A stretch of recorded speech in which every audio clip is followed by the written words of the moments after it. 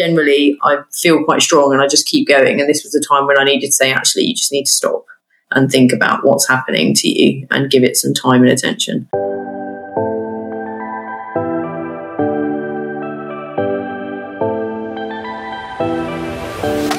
Welcome to Voice in Education, the podcast. I'm Kathleen Cushney, founder of Voice in Education, a senior leader in education, trainer and coach.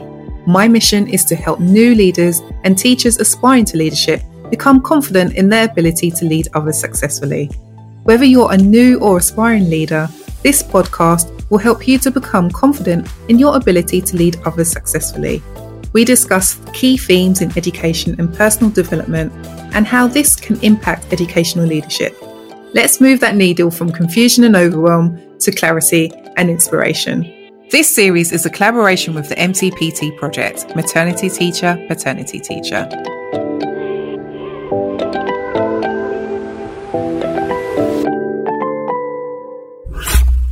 All 9 episodes of the Motherhood and Leadership series are sponsored by Teach First Networks.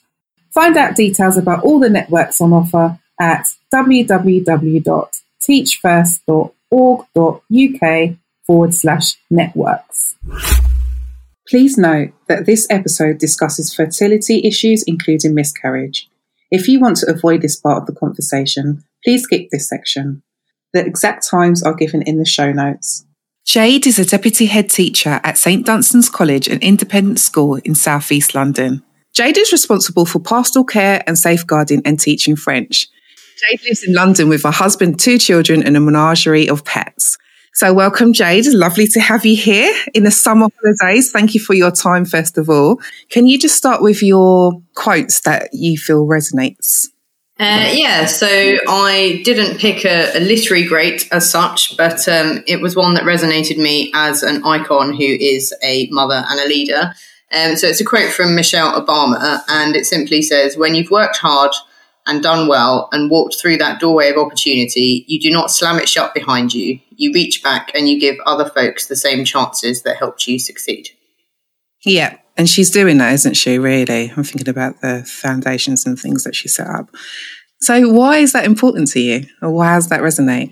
I think the reason it resonates is because that is what education did for me when I was a child. I had a loving family, but still difficult circumstances that I grew up in, and education really changed the outcomes of my life, and it really could have gone either way. And so that's why I've ended up being really passionate about giving those opportunities to other young people who may be, facing challenges of their own with their families of different kinds, but trying to show them that education is an exit route. It's a way to change your future story. And so, whether that's education in terms of working with children or actually leadership in education and working with developing, adults, people, which is something that I also spend a lot of time doing. I think it's really, really important that we do appreciate what we have, but also reach back and try and bring people along with us.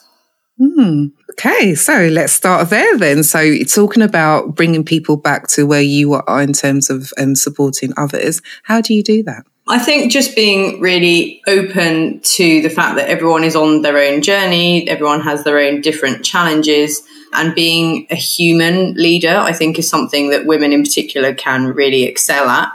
And, you don't want to be robotic. You don't want to assume that everybody, can reach exactly the same standard at exactly the same time in exactly the same way. People are going to take different routes. And managing and leading staff is something that, I didn't go into education to do that. I went into education to work with children, but it's ended up being a real privilege, and something that I would say gives me my most job satisfaction is actually working with my teams and helping them to progress and helping them to be the best versions of themselves, but understanding that there will be setbacks. There will be times when they are human. There will be times when they fail. There will be times when I fail to be as good a leader as I want to be for them. But we all have an understanding that that's part of the process. And I find that really rewarding. And talking about the rewarding, you said that you find that most rewarding. Just out of interest, what's the difference between that reward that you get from leading others as opposed to perhaps pupils in school? The difference is that the children are at an earlier point. in their development compared to the adults. So I think with the adults, you can see that they are perhaps closer to you in the journey, and it feels very familiar to you because you've walked that pathway more recently. Whereas leading the pupils, there's much more raw potential. It feels like you can see, how they could become a million different things. With the adults, they've perhaps chosen, certainly for this decade, say, to become a certain thing and to work on that. With children, there are 50 different pathways spread in front of them. So I think the excitement there is to try and help them select the pathway and best prepare them for whichever pathway they want to go on. With the adults, you're working on the pathway that they are on and trying to develop them in that way. So I think that's the key difference. Good answer. Yeah, I think I agree. I agree with the points that you've made. And speaking about pathways, so I know that you've taken 2 different pathways in terms of the 2 different journeys that you've had. Can you discuss your journey from, state schools into the independent schools? Yeah, so I personally went to a grammar school and was a staunch believer in that when I was a child growing up, because it gave me the opportunities I had to go on to university. And then when I decided to train to be a teacher, my first placement was in an independent school, and I was absolutely gutted because I really didn't want to do that. I wanted to, work with the inner city children who were deprived, and I was not interested in teaching in an independent school. And I think doing the placement under duress was actually really enjoyable. I learned a lot. The school was brilliant. My mentor was a really inspirational woman.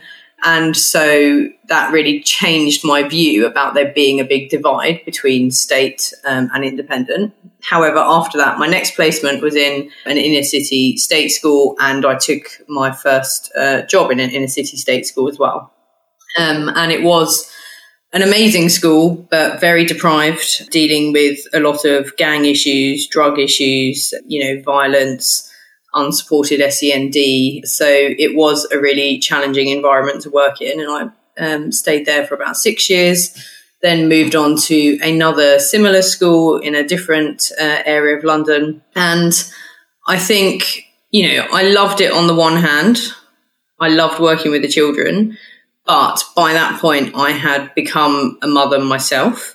And I found it really quite challenging to have my own child at home, and also feel that I was the mother to some of my children at school, because I was a head of year in both schools. And you do have that feeling of responsibility towards those children. And I cared so deeply about those children, but it was having quite an impact on me because I was finding it difficult to balance the care I needed to show for my own child and also these children who essentially were motherless at school. And I started to think, I'm not sure if this is sustainable anymore, because I always cared, but I cared in a different way once I was a parent. I could empathise with the parents as well in a different way, actually. And so I was going to leave education. That was about 6 years ago. And I said, I'm done. I've given what I can.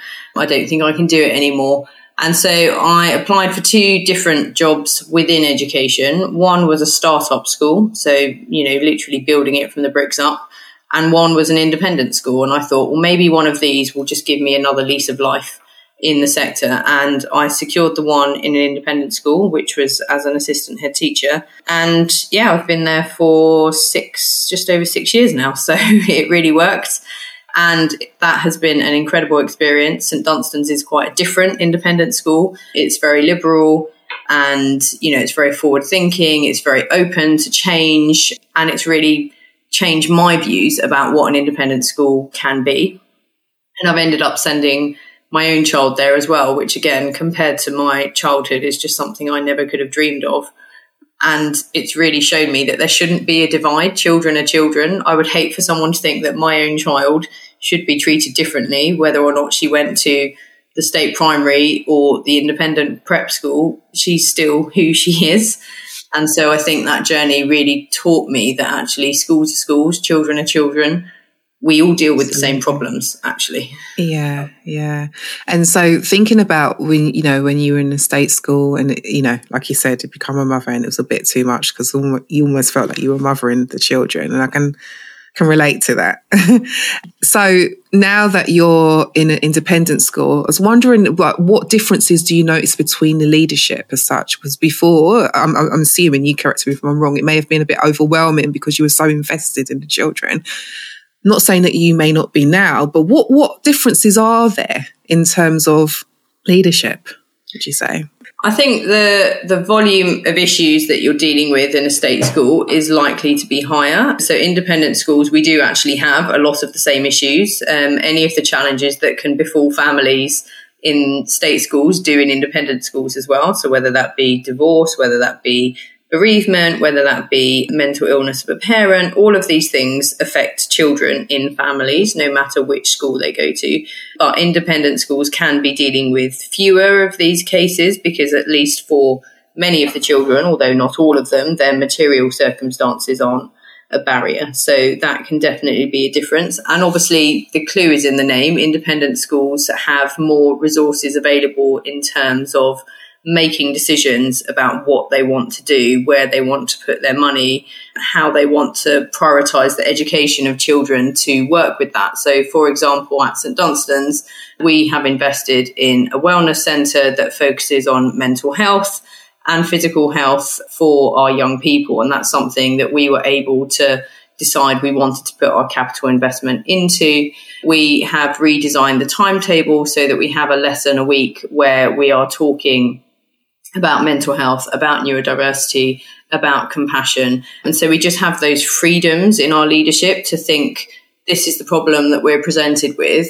How can we respond to that problem in a different way? And I think being free from some of the demands of the Department for Education, although by all means not all, a lot of them do apply to independent schools as well, just gives us a little bit of creativity and flexibility. Interesting. That's really important points. And, I didn't actually think about it. Yes, it is an independent school, but I didn't even think about independent as being the freedom to do what you want. So, yeah, thanks for highlighting that. And so in terms of leadership, one of the questions that I think is important to kind of dig deep into is, why do you think it's important to see yourself in leadership? Yeah, I think that is a really interesting question, because I found switching to the independent sector, that was one of the big challenges. When I started at St Dunstan's, I was one of very few ethnic minority teachers at all in the school, let alone leaders. And that has definitely improved while I've been there. And we've put a lot of work into trying to improve that so that our children, who are very diverse, see a diverse staff body as well. But it is challenging, and it's particularly challenging in the independent sector. And I think it can be incredibly daunting if you can't be what you don't see. Narrative. For example, I went to the national conference for deputy heads in independent schools earlier this year. And I was the only person there who was from an ethnic minority background who was a deputy head. As it happens, I'm not the only one. I was the only one who attended. I do know of some others. And I know it's something that the organisation HMC is really trying to work on. But nonetheless, it certainly was something that stood out to me. To walk into a room and be the only person of colour is not something I'm used to living in London at all. And I'm fortunate that I am confident enough that it was a wobble rather than something that really knocked my confidence. But I can absolutely see how, for many people, they would look at that and think, well, there isn't a place for me here. And actually, the fact that in the independent sector we are struggling and having to really work on recruitment of people from diverse backgrounds shows that it is having a negative impact at the moment. And we really do need to change that narrative, change that visual, essentially, so that people understand that there is a place in the independent sector for people of all different backgrounds who have walked different pathways. And I know there are some schools who are working really hard on their recruitment processes to make sure that they are not unintentionally biasing against people from different backgrounds in the way that they recruit. So I think it's incredibly important for people to be able to see people in these roles. And actually, more important than for staff, it's really important for children. Yeah, definitely. And it's something our children talk to us a lot about, because although we're doing well with recruitment of people from diverse backgrounds. And I don't just mean racial diversity, all forms of diversity. Absolutely. From the children's perspective, they want us to do more. They don't think it's where they want it to be. And so that's something we're really listening to and trying to respond to. But it is a challenge. And I would say it's taken us years for the investment we've put into this to start paying off with the applications we're getting and the people we're recruiting. And when you was speaking there, you mentioned the wobble, and you wobbled a bit, but through you being you were able to, it didn't impact you as such. But just to be kind of explicit, what is the wobble?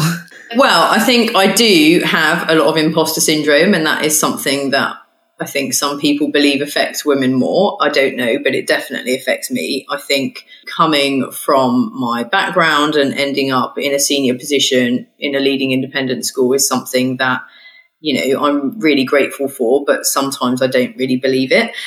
And so I think for me, that is what it is just thinking, it's the self-doubt. It's thinking, do I belong here or can I do this? And, particularly as a mother, it is a real challenge keeping all the plates spinning.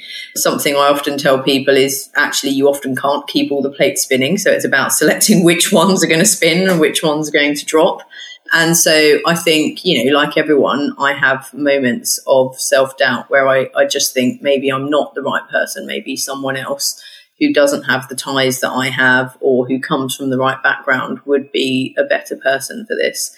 And then you have to give yourself a bit of a talking to and say, actually, no, I am the right person for this. I am making a difference to the lives of these young people. And, if it weren't me, who would it be? So there's those kind of, two voices on your shoulders, I think. And it's which one you listen to, which one's the loudest at the time, because at different times, one can be louder than the other, isn't it? And just talking about that then, so knowing, I can do this.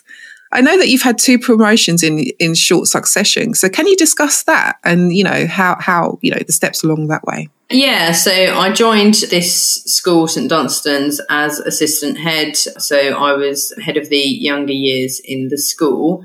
Both of the promotions were slightly accidental in the sense that there was just movement in the staffing and I was asked if I was going to put my hat in the ring. So I first stepped up to become head of sixth form, which was an amazing privilege. Obviously, working with those students on the cusp of adulthood is just incredible.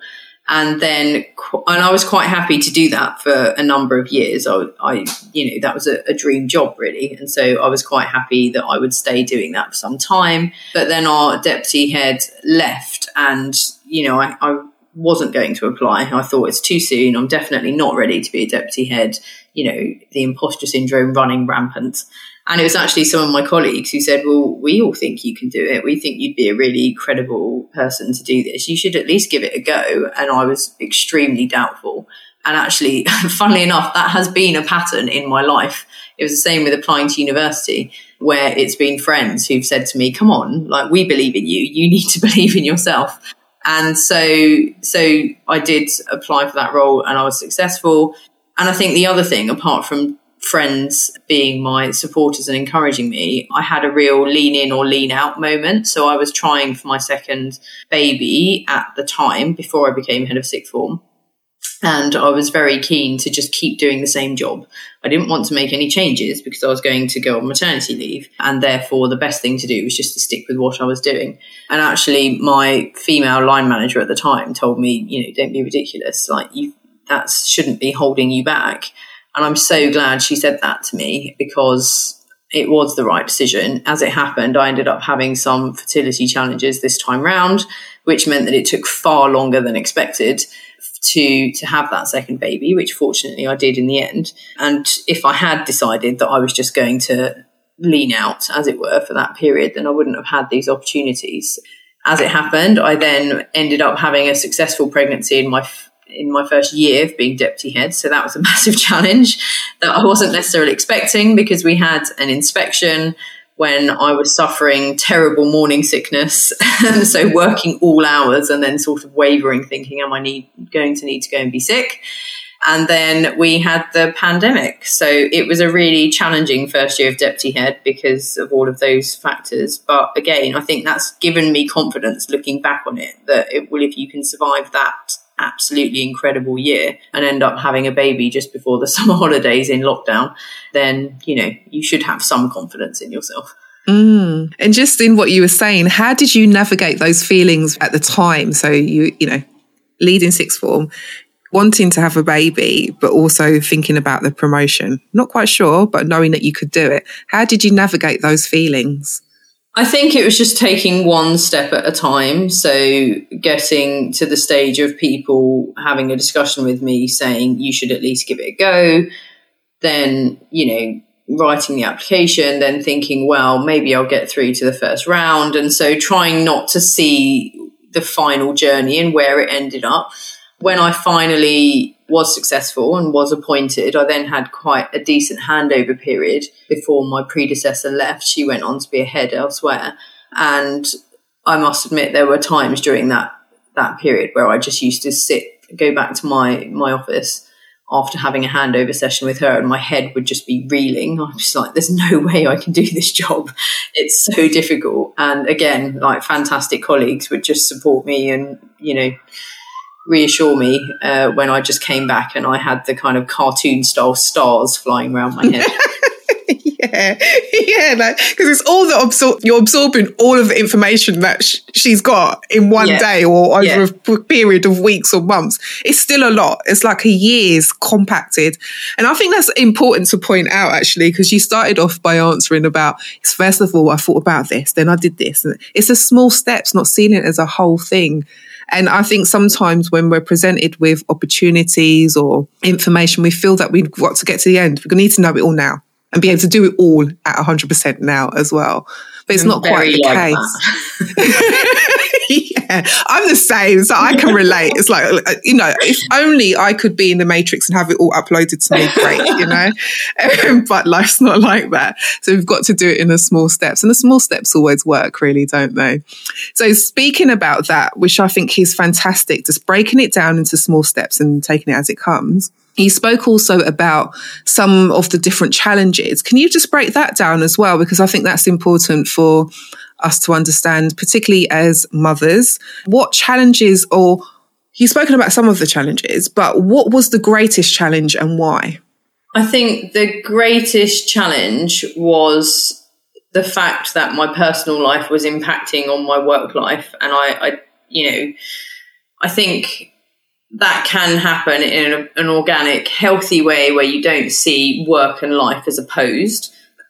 And so I don't really have a problem with that when it's in the right way. But because my personal life was really challenging at the time, so as we were trying for a baby, I was having repeated miscarriages, and that was affecting my work and, my resilience, because it was just such a load to carry. And so I think that was the biggest challenge, because I wanted to be at work to forget about the pain of what was going on at home. But there were also times when I had to say to my head, look, I just needed a couple of days to get my head straight, which he was absolutely fine with, because I was trying to do my usual thing of I'll just power through and park it.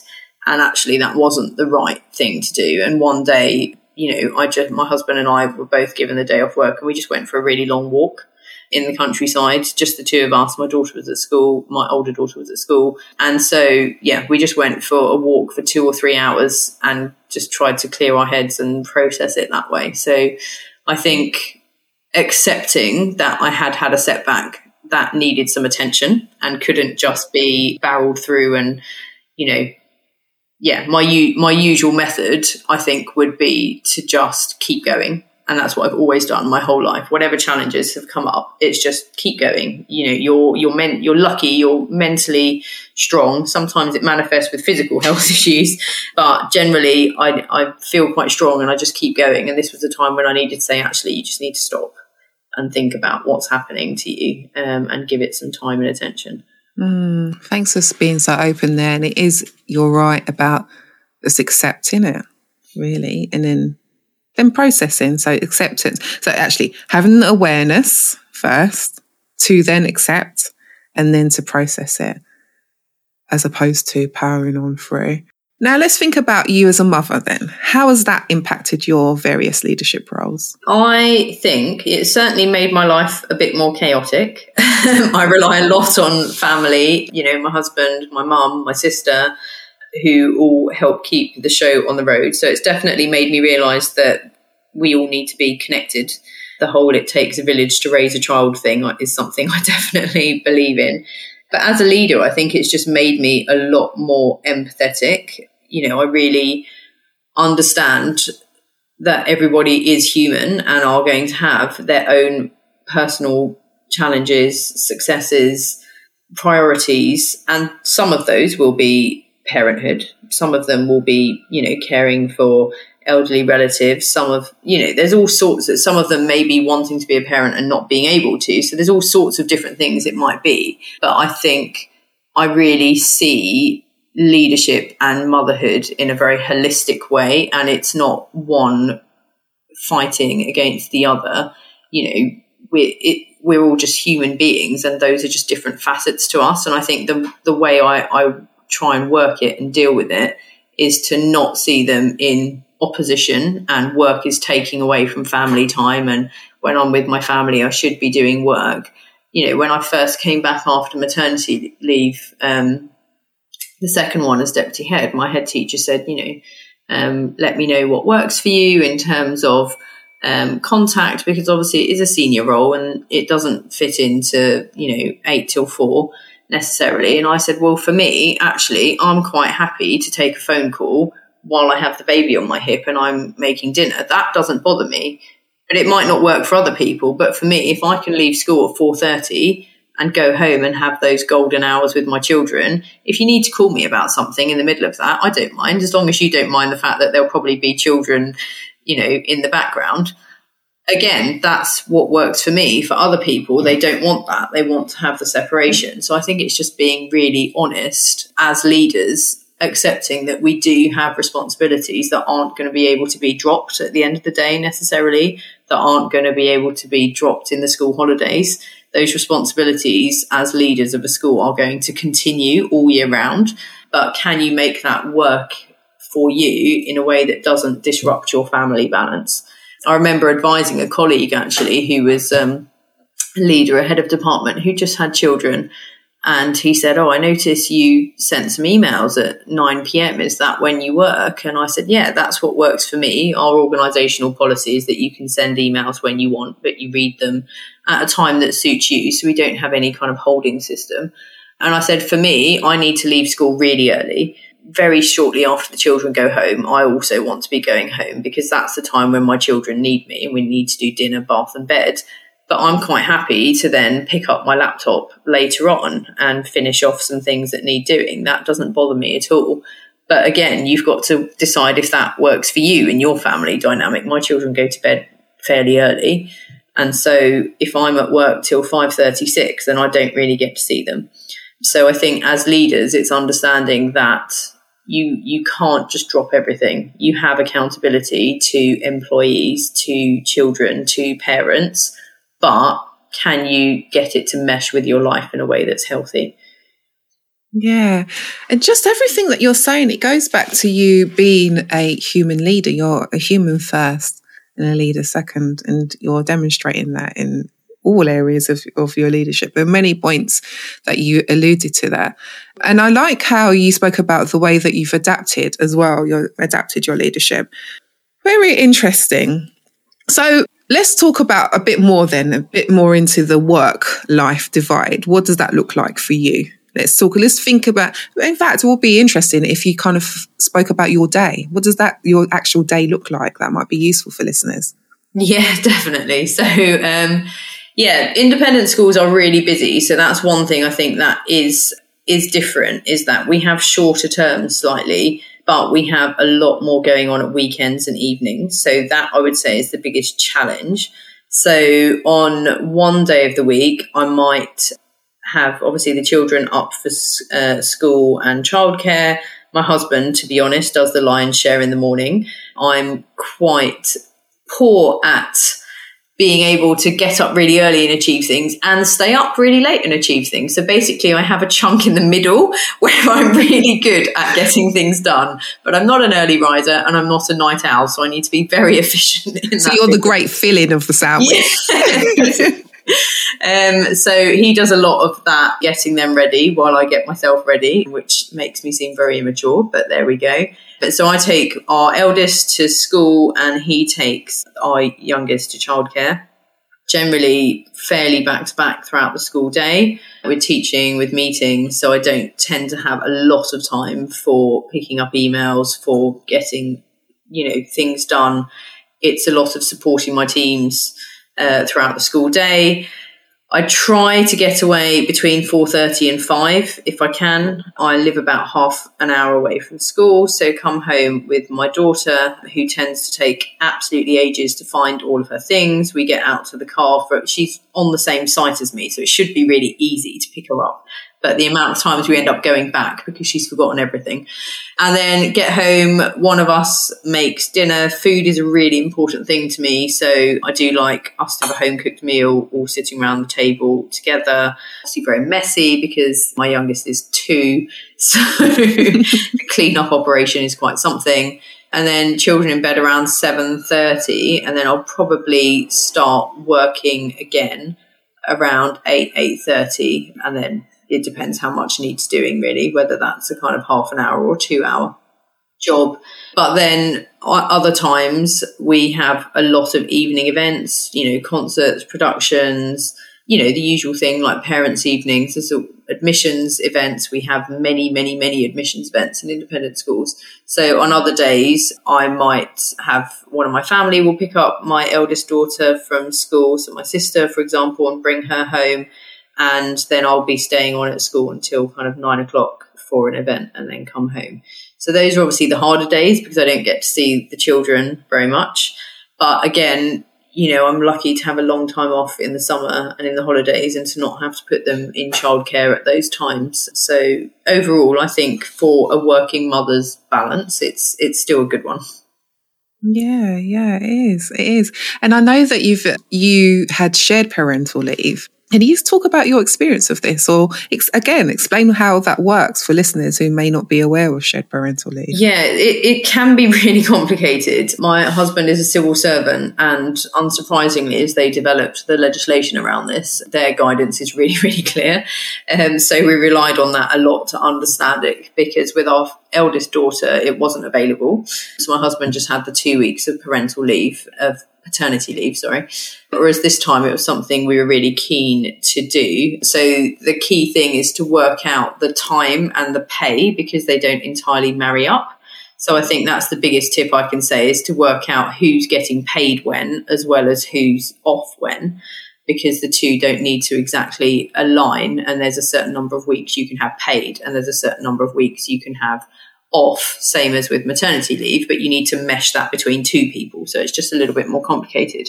So with with my youngest, I ended up being off from June to the beginning of February. She was born in June. And then my husband was off from February to around May, June. So to add up to the year, basically. And that was really amazing. So, the fact that he had that experience with her, not just for 2 weeks, but for months of being the parent at home, was a really incredible experience for the two of them. It's really affected their bond and their trust together.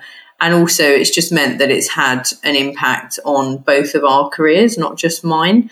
And it's something I've advised a lot of men that I work with to do, to try and take that time off with your children, not just 2 weeks, because 2 weeks, particularly when it's the first 2 weeks, is just, chaos and lack of sleep. I mean, it's not, it's survival, isn't it, really? Yeah. Whereas taking it at another point, you can really enjoy that time together. And so for me, I like to be off to start the kind of weaning process, because that's such an important time.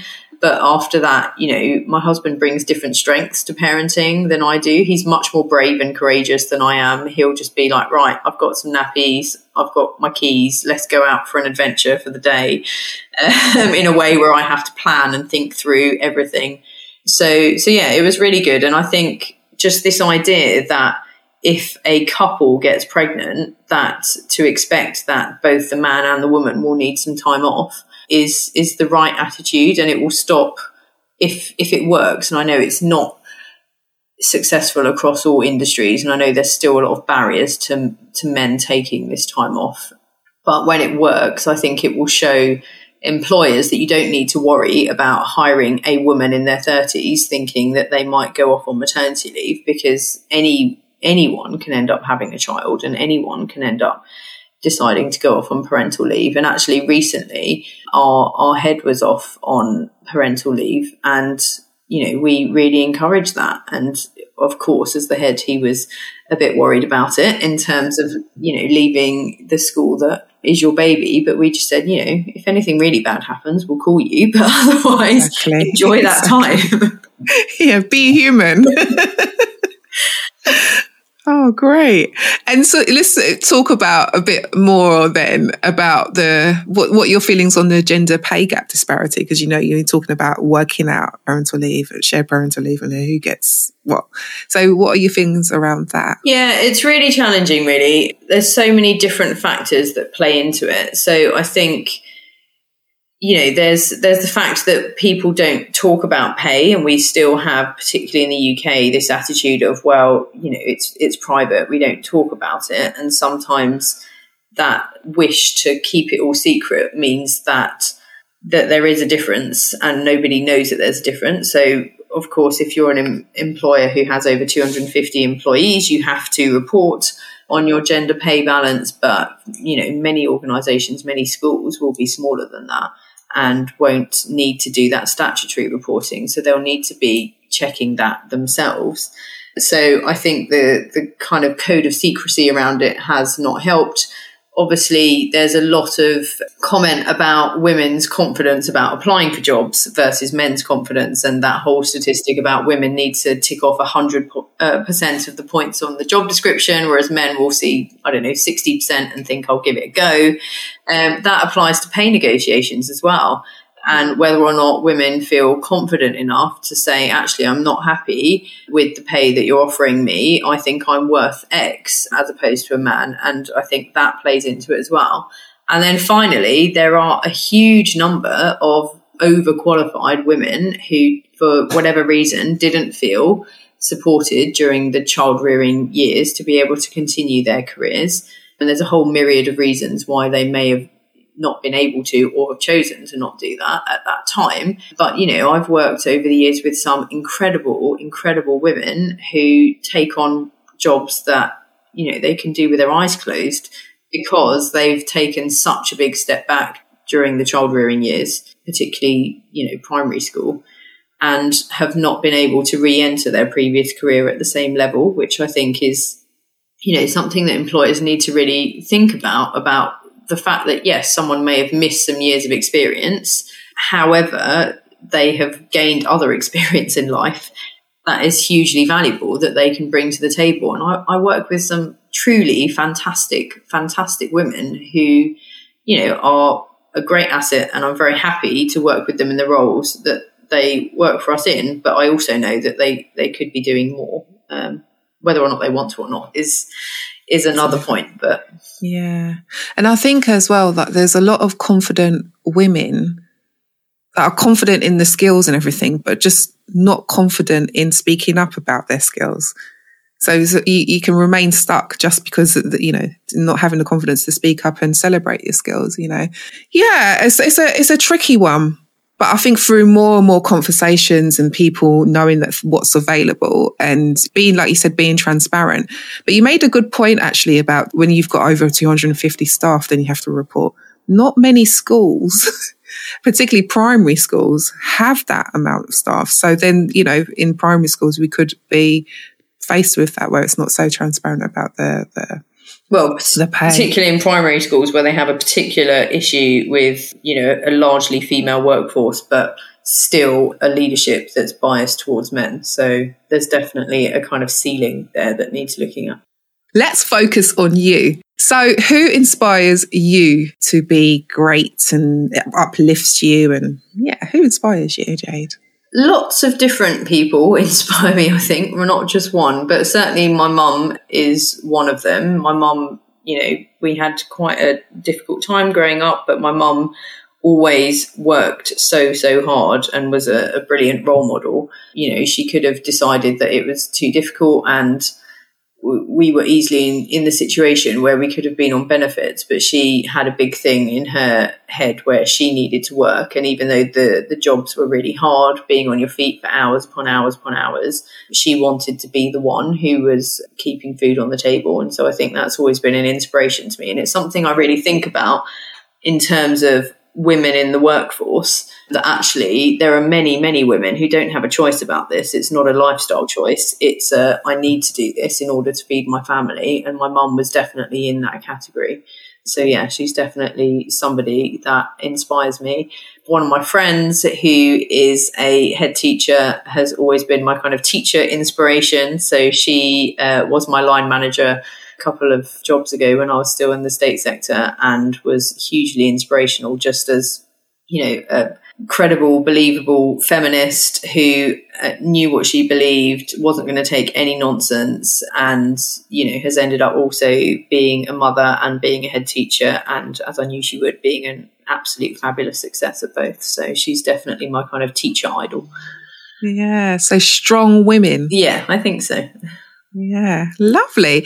And are there any resources that you can share that supported yourself or you think may support others in leadership? I think I just like to do a lot of reading all over the place, really. I worked with teaching leaders many years ago, and I read a lot and worked a lot with Andy Buck, who has obviously done Leadership Matters. And I just found the way he presented things in quite snapshot format, so that you could just pick it up, read a chapter, really think about how you were leading, how you were coaching in that context, and then, leave it and come back to it, I think is something that I really enjoyed, as well as his ethos about, the whole team supporting one another. And if somebody needs to take a step back, other members of the team coming forward. And I think the way he presented that was something I always found really, really powerful.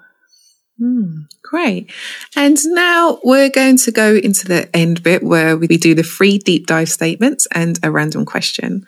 So all you've got to do is complete the sentences. So being a mother has been an immense privilege, as if you are a teacher and love seeing children learn, then seeing how your own children learn everything there is to learn about being human is just a source of endless fascination, entertainment, and wonder. That's so nice. I do have a 2-year-old, so we're in peak I need to learn everything about everything time at the moment. So it's very visible at the moment. Embracing life, children, the joy that they bring to life is just... I wish more people could maintain that. It's like if you could bottle the energy that my children have, I could do with it. Yeah, definitely. Because it's just, like you said, it's the wonder. It's wonder that we need more of in the world, particularly as adults. So recently, I have realised that it's okay for things to go wrong and to pick yourself up and just try again. And something I'm really working on is my whole kind of perfectionist complex, and just accepting that I've been the best I can be and I've done the best I can, and that's all I can do for today. So just kind of letting go a bit more and trying not to control everything so tightly. And diversity is? Diversity is understanding that every single person comes from a different framework. So whether that be because of their race, because of their gender, because of their upbringing, everyone's framework of looking at the world is just going to be slightly different. So trying to understand that in order to connect with people is key. Fantastic. And your random question: you are in a supermarket but can only shop in one aisle. Which aisle do you visit? The resilience, the positive mindset, or the clear boundaries aisle? I think positive mindset, because that can help with all of the above. So positive mindset, I think, would give me everything. I think resilience has ended up with a bit of a bad rap, because it can turn into you need to be resilient because you just need to cope with everything that life throws with you and keep on going. So I think positive mindset is definitely my goal at the moment. So being positive, accepting that it is what it is and you need to just let go sometimes, works for me at the moment. Oh, brilliant. Fantastic. Thank you so much for being open, sharing your wisdom, particularly with us, and just giving us a different insight into other aspects of education, because I don't know, but for me, I'm not so aware of, the independent sector, and I'm not sure that many people are. So thank you for sharing your wisdom just generally on leadership and motherhood. Oh, thank you for inviting me. Jade has spoken about so many aspects of motherhood and leadership. What resonated with me was her emphasis on being a human leader and how motherhood and leadership do not need to fight against one another. What resonated with you? Please share on social media. If you're on Twitter, share your thoughts using the hashtags MTPT Project, Motherhood and Leadership, and Voicing Ed. Until our next episode, be safe, be well, but most importantly, keep growing. Remember, there is power in your voice, and it all starts with a conversation.